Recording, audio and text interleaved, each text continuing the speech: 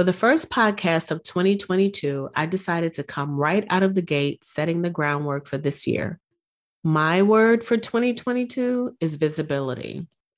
This will be a year of transparency, honesty, and standing tall in my truth while sharing my experiences and those of my clients so that you recognize that you are not alone, that other women you never would suspect have experienced trauma in their lives as well. You would be surprised to learn how many women in leadership are miserable in their relationships and or are in abusive marriages. You can't always tell from the outside. This I know because I hid my domestic violence experience for years. The shame, embarrassment, and paralysis that comes with it kept me silent, keeps you silent. I could have chosen bitterness in a life where I'd never learned to trust or believe in love again in order to play it safe. Instead, I chose joy. Join me inside the episode as I share my journey from domestic abuse survivor to executive relationship coach for women and the why behind my passion for coaching. Be sure to head on over to the show notes to download this episode should you ever need a reminder that you are not alone in your struggles. And also check the show notes for the links to the resources mentioned in this episode. See you inside.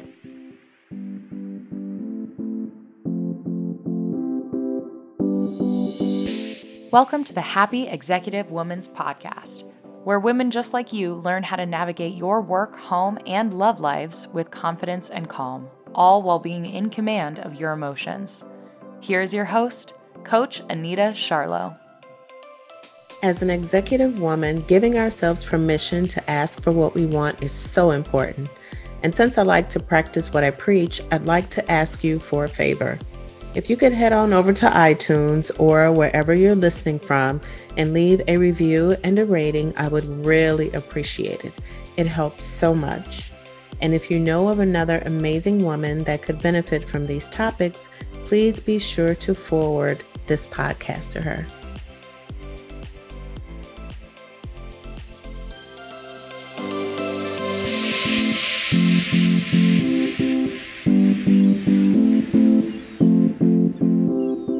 Hey there, beautiful. Thank you so much for taking time to listen to this highly personal podcast episode. It's not easy to put this out there, but it is something that I must do. A woman out there, maybe even you, needs to hear my story. I hope that by listening to this episode, you will find the courage to make the right decision for yourself and or understand the importance of identifying the personality of the person that is perfectly imperfect for you before you get too involved. It took me almost 20 years to be comfortable sharing this information publicly, and I took my time doing so for several reasons. I needed to heal. I needed my children to reach a certain age. I needed to be able to tell my story without breaking down in the middle of my speech, and I needed to identify the many lessons as a result of what I experienced. I also needed to get to a place where I would not be affected by the insensitive comments that people make, sometimes unknowingly, when they discover what I've been through. So over the past several years, I've been sharing more and more because I realized that being transparent could possibly save a life, or if nothing else, give another woman hope. In my search for healing after my divorce and several failed relationships, I sat down to try and figure out what I was doing wrong. I then penned the first edition of The 5 Phases of Dating, which was published in 2005. The purpose of this book was to remove the warm and fuzzies out of dating to look at why I continued to fail in an objective manner. And so I approached it like a project. 5 phases, if truly thought about, would keep women like me and you from getting into the wrong relationship. As I grew in my understanding and experiences after my divorce, I wrote the second version, The 5 Phases of Dating, the Grown-Ass Woman's Guide to Attracting and Maintaining Authentic Relationships. This version published in 2018. While the first edition is out of print, if interested, the latest version is available on Amazon and anywhere books are sold. See the show notes for all links mentioned in this episode. To take the internal groundwork portion of my book to the next level, I created a free video training called Can He Handle Your Grind? That link is also in the show notes. So how did I go from being a domestic abuse survivor to an executive relationship coach for women? One emotional evolution at a time. I spent years in and out of therapy and coaching with different types of people, modalities, you name it, I tried it. It was psychotherapy, I had an LCSW, a psychiatrist, a psychologist, a psychoanalyst, a pastor, a reverend, a bishop, coworkers. If you were offering help, I was getting in line for it. I knew that I needed to be able to move beyond the pain of my marriage if I was going to be fully present, physically and emotionally, with my kids and in my future dating experiences. It is suggested that if you can't find the courage to do something for yourself, do it for someone else. So I initially started going to therapy for my children and the women I would eventually help in the future. At least that's what I told myself. It was easier to tell myself this, to sit in the chair. That way, since a Black woman going to a therapist was frowned upon in the Black community, I wouldn't feel so bad. We were taught, don't you go sitting on no white person's couch to talk about Black folks' problems. We were also taught that what happened in our house stayed in our house and not to put our business in the streets. So we just sucked it up and kept it moving in most cases. It wasn't until recently when I was taking my yoga training or trauma-informed yoga training that I realized that Black people actually had trauma. We've always just called it issues. My journey kicked off when I lost my dad in 1995. I got married in 1996, then lost my brother around Thanksgiving of that same year. You know, it just occurred to me that I never told my brother what was going on in my home. With bone cancer, he had enough to worry about, so I hid it from him and his family. I shared a little with my mom during that time, but I didn't want to concern her much either. There was only one person who walked with me through that entire ordeal, and that was my high school bestie, Leslie. Leslie opened her home to us when I needed a place to hide out. Since he didn't know where she lived, it was cheaper than hiding out in a motel for days at a time. She would pick us up when I didn't have transportation, and she would lie for me when he would call and ask if we were at her house. More on Leslie later. I like to think that the boys really did believe we were taking short vacations from work and school, but we never talked about it. They were so small at the time, ages 2 and 7, so maybe I actually got away with it. Or perhaps they will bring it up in their therapy sessions on their own, should they feel the need to. But Leslie was family for me. I chose her and she chose me. I was in the military while all of this was going on. United States Army Reserve, by this time a sergeant. And what are you taught to do as a soldier? You man up. So I thought I was manning up during reserve drill weekends, but it was evident to my section that things were different with me. I was always about my military business, having received multiple awards throughout the years, being a soldier in charge, known for kicking butt and taking names, even before becoming a non-commissioned officer. My section and I were very close. We had our civilian family and our military family. Since we were combat trained to have each other's backs, we trusted each other with our lives, including our personal ones. They celebrated my wedding with me and were there for me when it was time to walk away from it. Hell, they staged an intervention before the television show became popular. One summer, at the going home party after our 15-day annual training, we all went outside to do shots of tequila. They each shared what they had witnessed in my spirit, how I had changed, and what they knew the reason to be. They asked me what I needed in order to leave my husband and promised to be there in whatever capacity to help me do it. I didn't share with them the severity of what I had experienced and that I was currently in therapy to maintain my sanity. I kept that to myself. That night, we, as a family, military family, decided that I was leaving my marriage. and we began to put a plan in place to implement once I returned home. It took 2 to 3 months to orchestrate. Still, one Monday morning with the military family, Leslie, the moving truck she rented for me, my manager and her husband to take the kids for a few days, and 2 of our suburb's finest in uniform set me free from that situation, liberated me, if you will. Things didn't go as planned, thus the reason for the police to be there, but I left with nothing but the contents of my boys' room and my personal belongings. For about a year, I slept on the floor. Remember the eggshell mattress cover?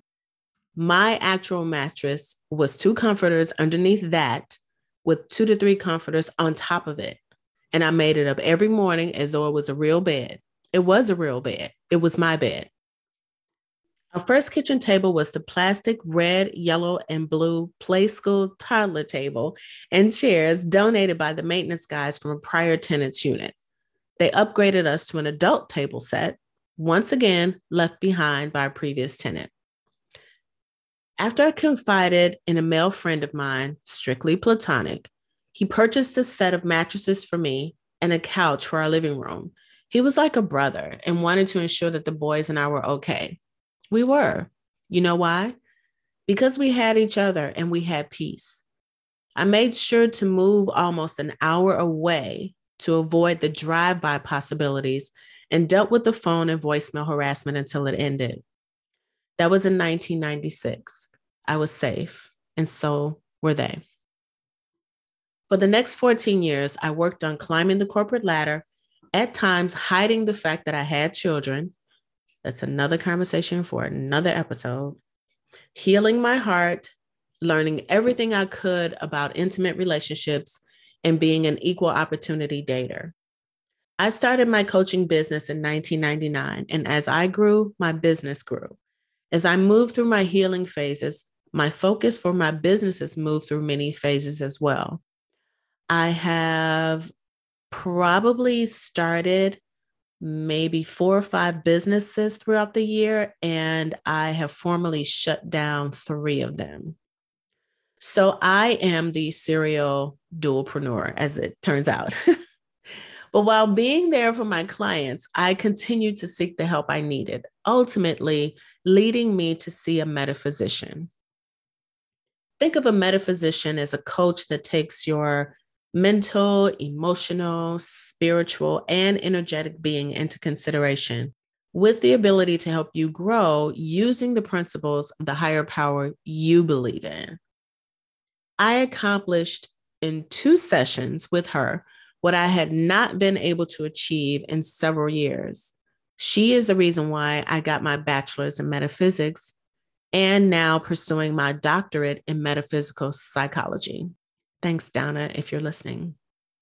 I did all of this while working full-time and at times a part-time job too, raising kids as a single mom, completing 2 degrees, climbing the corporate ladder, writing 3 books, serving 14 years in the United States Army Reserve, dating, getting my heart broken, being in relationships, but leaving my heart somewhere else, picking the wrong one for all the right reasons, you name it. My goal was never to give up on love. Hell, I'm a soldier, and we always complete the mission. And my mission was to understand how to attract a perfectly imperfect relationship. And I finally succeeded. It feels like I've lived multiple lifetimes. What I've shared with you in this podcast only scratches the surface, but it was important for me to put it out there. You needed to know that I haven't always been lucky in love. My current marriage is the best relationship I've ever been in, but it is also a work in progress. All relationships take work. It just depends on how much work you want to have to do. What are you willing to put up with or to sacrifice for love? Are you willing to do the necessary work on yourself, then learn the personality type of the person that will provide you with the quality of life and love that you want? Will you learn how to shift gears from commanding the boardroom to successfully navigating the bedroom? I didn't want my boys growing up thinking that what they witnessed was how they should treat women. So I had to get clear on what I really wanted, what a healthy relationship would look like, sound like, and feel like, energetically, of course. Once I was clear on that, it was time to look at how I was standing in the way of my happiness and what I needed to work on to attract the right type of personality. As I was doing the work, I also had to identify the person's character that will be a complement to my life and not a complication in the areas of spirit, career, business aspirations, health, finances, education, recreation, and many others. Things that people don't normally think about until it's too late. After I attracted the right partner into my life, I had the headspace to work on what I wanted my professional relationships to look like. From the type of company I wanted to work for, to the kind of manager I wanted to be, and the type of officer I wanted to report to. I had to learn how to communicate my needs in a way that they would be received, how to stand up for myself, how to stop feeling the need to outperform in order to be seen. I'm still working on this one as a Black woman. It is ingrained in us that we have to work 3 times as hard to be successful in the workplace, and that shit is just exhausting. I needed to figure out how to climb the corporate ladder in spite of unconscious and at times conscious and even malicious biases. As we say in my circle, I'm not new to this. I'm true to this. This isn't a hobby for me. It's a mission. It's in my DNA. And I used to try to tone it down so as not to make other people feel uncomfortable, but that is no longer an option. 2022 is all about visibility, and visibility means speaking up when you normally wouldn't and knowing when and how to do so. Unpacking a lifetime of personal, generational, and collective trauma means continuous work on myself. But as you see, I am the first person to work on me so that I'm healthy enough to help you work on you. I'm doing my part along my journey to share what I've learned with my clients, audiences, and even individuals of other races that are brave enough to ask questions. So there, I've shared my dirty laundry with you. I've opened my box of secrets and shown you that you are not the only one with challenges. I have to. But if I can make my way through them, both personally and professionally, so can you.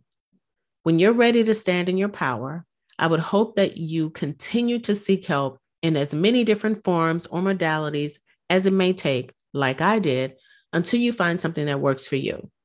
And if you feel that I can support you through that, please contact me through my website so that we can get started. Don't forget the links to the free video course and the book you can find in the show notes. Thank you for listening and see you in the next episode. Happy 2022.